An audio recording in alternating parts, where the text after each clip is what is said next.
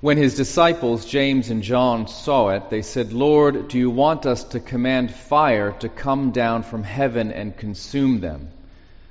But Jesus turned and rebuked them. Let us pray. Almighty God, may the words of my mouth and the meditations of all our hearts be always acceptable in thy sight, O Lord, our strength and our Redeemer. Amen. About 95% of pop songs are about being in love, those early stages when a man loves a woman, that kind of thing. But there's another smaller subset. Again, it's only about 5% of pop and rock songs.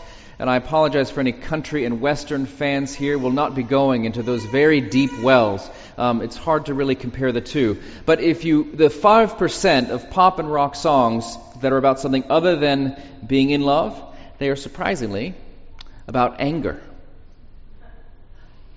Mostly because the love didn't go right.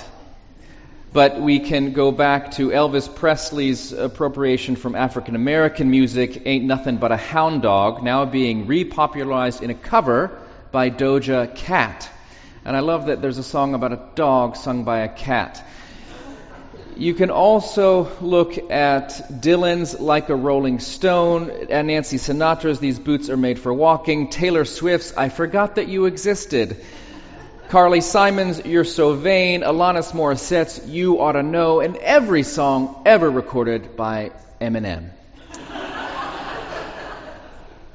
These songs about anger, I think, resonate with a lot of people because most folks are carrying around some anger, often a deep well, a sort of reservoir which we can call upon at any moment. And many people are not really fully aware that it's there. Now, if you're in the heat of it, you know. And maybe you are angry very presently right now with the person who drove you to church today. Maybe it's the person you live with who is not at church with you this morning. Maybe it could be an older and deeper wound, not fresh, but still very raw. Many people have something where they were hurt a long time ago, and it was simply never really addressed or resolved. Many people, that's in their family, but you'd be amazed the number of people who had their path thwarted in life. There was some school you wanted to go to, some program you applied for, or some promotion you hoped to get, and you didn't get it. The path was blocked. And there's immense anger and a sense of injustice that can be there. And the reason I say all this is because we are not good at talking about our anger. We are good at repressing it. We're not good at talking about it. And the reason I know that we're good at repressing it is because it just comes out all over the place in ways that are not productive and that are really destructive to society. You have only to turn on your TV and turn on to any channel that purports to be a news channel, and you will see left, right, up, down, middle, center, wherever, outrage. Because we are not dealing with and that's not to say there aren't things rightly to be angry or upset or to care about, but it seems to me that we're not good at dealing with the anger that we're dealing with interpersonally and in our families, in our lives, and so it just comes out everywhere else. And the way you know that this is happening is when somebody is angry at them. Those people. They always da-da-da-da-da-da. They never da-da-da-da-da-da. If only everybody agreed with me, and the world would be a much better place. How convenient that I'm right about everything. Even things I don't know much about. So, I want to talk about anger. And I don't have to tell you that we are a deeply divided and angry country, and world, actually. These problems are not unique to the United States. George Washington wisely, in his farewell address, warned the American people to beware of factions and political parties. He expressly told them not to do it. The Constitution was written in a way, hopefully, to prevent their existence. And after George said, don't do it, we were like, nice. And then 5 minutes later, political parties. It's an old story, led to a civil war. We're still kind of living with the consequences, the very real live consequences. Again, this country's only 240 years old. We're teenagers compared to Europe and the rest of the world. Babies, even. We're new at this thing called government and democracy and all that. And it does feel pretty bad right now. The events of the past week, the events of the January 6th hearing, the events of the shootings, the events of everything. There's not a single thing that's not politicized. Oh, goody, politics. Aren't you glad? I am deeply nervous. I got through most of my anxiety in the 7:30 service, and now the Holy Spirit has taken over. Please, Lord, help. I have this rule that I don't talk about politics from the pulpit, and I am not going to talk about partisan views. I'm not going to advocate a certain policy over another, but I did feel, and this was something that came out of my own prayer life, it came out of conversations with others, and it also comes from just seeing where we've been in this cycle over the past few years of where we are headed. And I do feel, because you are sheep in the flock of Christ, as am I, and we are headed into another maelstrom. In fact, we're in it now. The waves are churning, and people are raging, and this absolutely affects your own life. It affects, the trauma of COVID and all the things that we've been going through. War, economics, all of this impacts your life, your actual life. And we are headed, this is a preemptive sermon to some extent, because it's beginning to heat up now, but in 12 months, the next presidential campaign is going to reach this kind of white-hot fervor. And one of the blessings and beauties of this church is that there are people on all sides of political spectrums and questions. There are even people who mix and match options. People don't realize you can do that, but you can. You can, like Chris Rock, be conservative about some stuff and progressive about some stuff. You're welcome. But it's going to be brutal. And Thanksgiving will be terrible again. Social media will be just a dumpster fire rolling downhill into a cesspool. And I am not going to try to convince you of a certain viewpoint in terms of the political spectrum, because that only gets 50% of you who already agree to be like, oh, he's so wise, and the other to be angry and never come back. And the other thing, by the way, Jesus was offered, at least according to the Scriptures, 3 times he was offered political power. Once by the devil. Interesting. 2 other times by followers or other fellow people in Israel. And every single time, without fail, he declined. And that should make us wary about people who seek political power motivated from Christian belief. Because Jesus himself said, no thank you. So it's not to say you can't. It's just to say, be thoughtful and deeply prayerful about it. I do want to talk about what the gospel does and means for people who are angry and have a hard time listening to people who have a different viewpoint from them. I want to talk about anger. I want to talk about differences.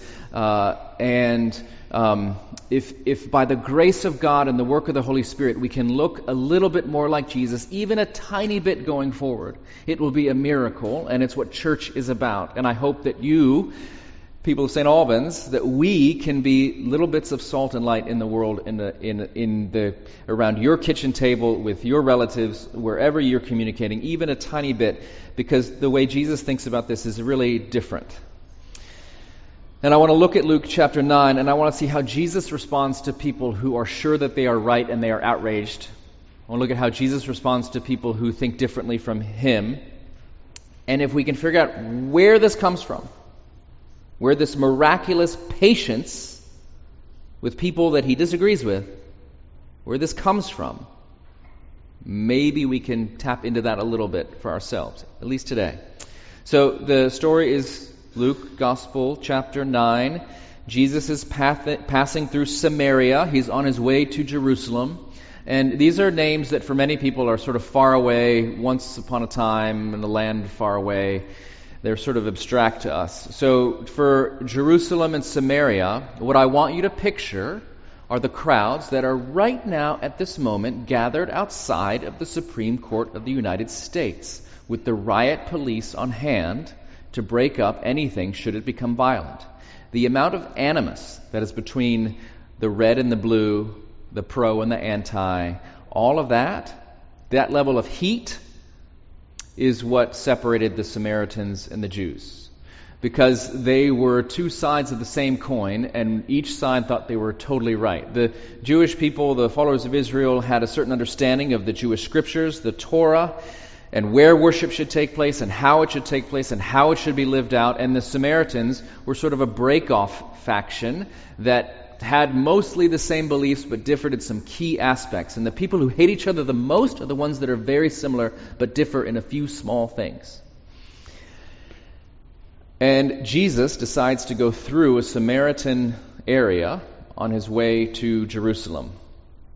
And so there, you can think it's already a little bit tense as they're going through there. And Jesus, again, always happy to poke the bear, sends his disciples ahead into a Samaritan village and says, I would like you to book a room at the Motel 6 of Samaria.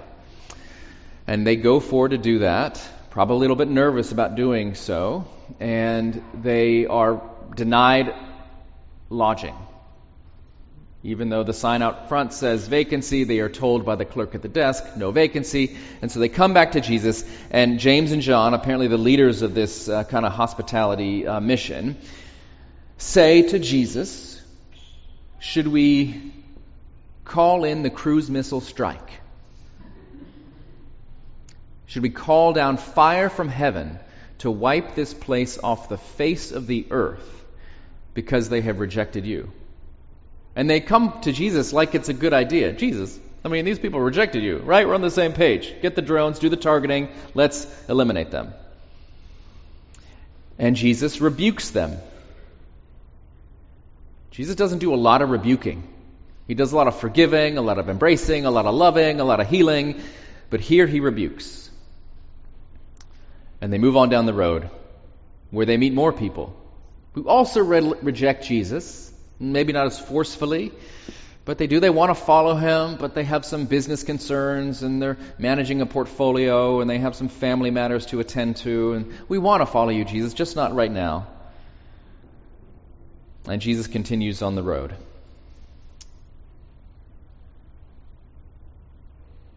James and John are angry, outraged, because there are people who don't agree with them. And because they're angry, they think the correct response, the religious response, the holy response, is to wipe out anybody who doesn't agree with them. Jesus seems to think that this is not the correct response.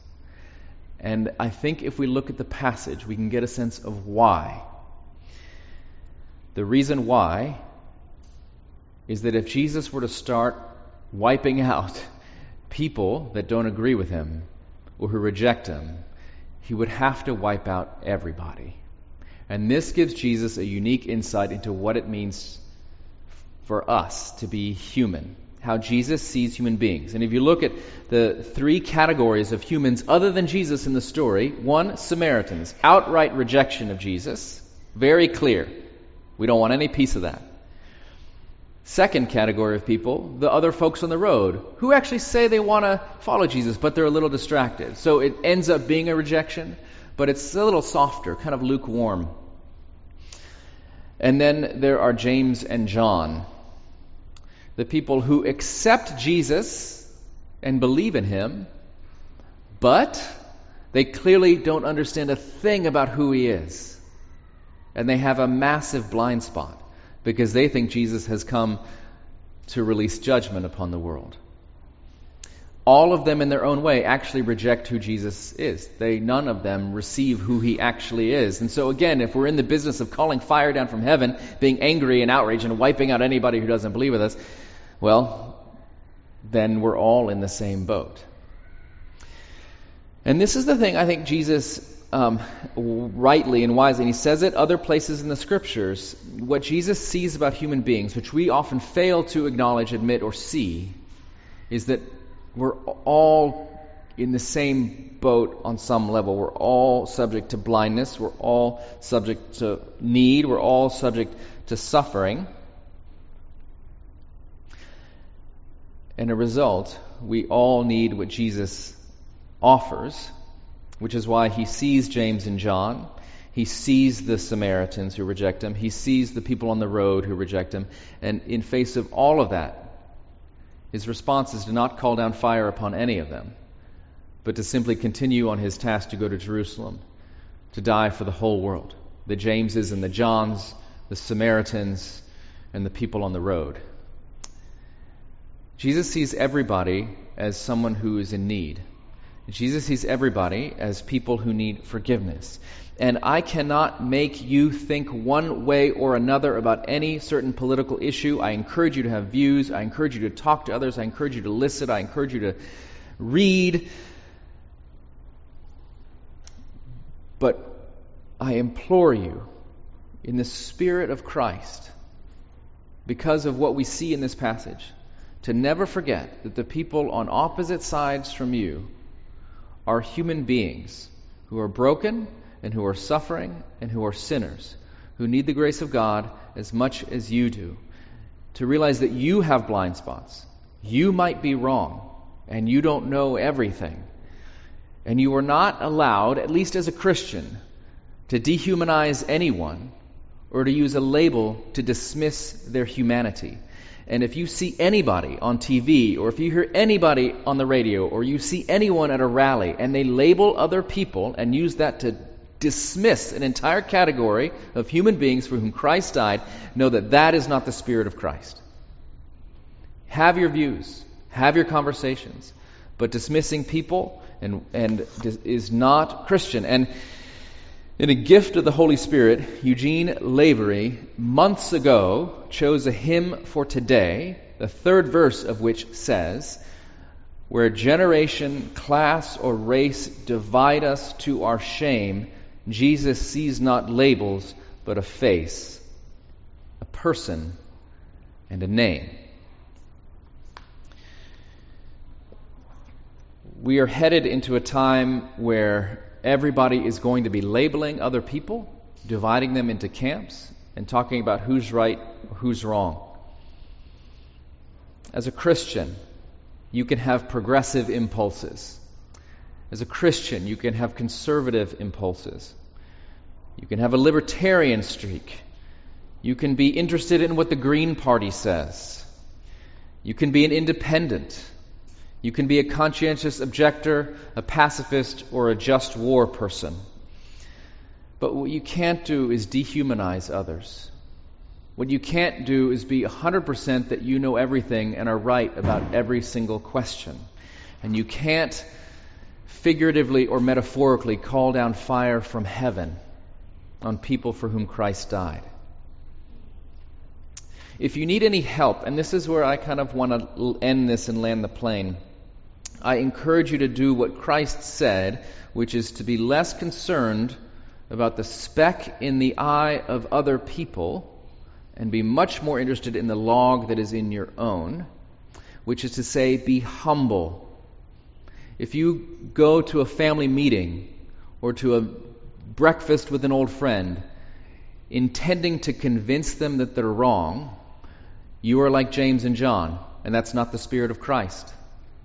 If you go seeking to listen and aware of the log in your own eye, then you are beginning to arrive at the place to which Christ has called you. There's a list of sins that Paul gives in the reading from the letter to the Galatians this morning.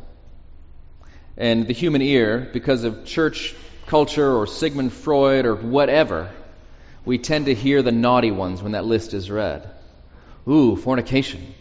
Carousing. I have seen some carousing in my day. Good thing I'm not a carouser. But the ear tends to pass over those sins that are less tabloid worthy. Jealousy, quarrels, factions. Sounds like what I see on TV. Sounds like what I hear Christian people demonstrate all the time, sadly. I don't have a fix for that, but I do invite you to realize that you are somewhere in that list, to realize that you have at some point been a Samaritan who refused to receive Jesus. You at some point have been like a person on the road who thought receiving him would be a good idea, just not right now. And you've also been someone like James and John, received him, but had no idea who he actually was or what his teachings meant. We're about to do a radical thing, which is to come to this table of the Lord, which doesn't have a side. It is for all, because we are all invited. That Jesus is the one who invites all to this table. Because whether we are James or John, whether we are a Samaritan, whether we are a person on the road, we are simply people who seem to be very much into our own ego, our own list of grievances, our own anger. And what we need is to come to the one who sees all, no matter which category, and offers forgiveness, and offers grace, and invites them to a place of humility where they can trust someone else, namely Him, instead of ourselves. This sermon is not going to fix anything, but again, I pray by the power of the Holy Spirit, you would be willing to be open to thinking about, entertaining the idea of looking at the log in your own eye before you look at the speck in someone else's.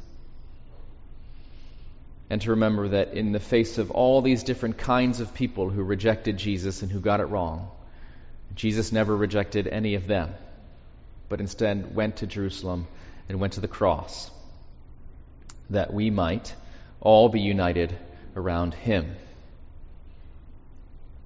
May God make it so. Amen.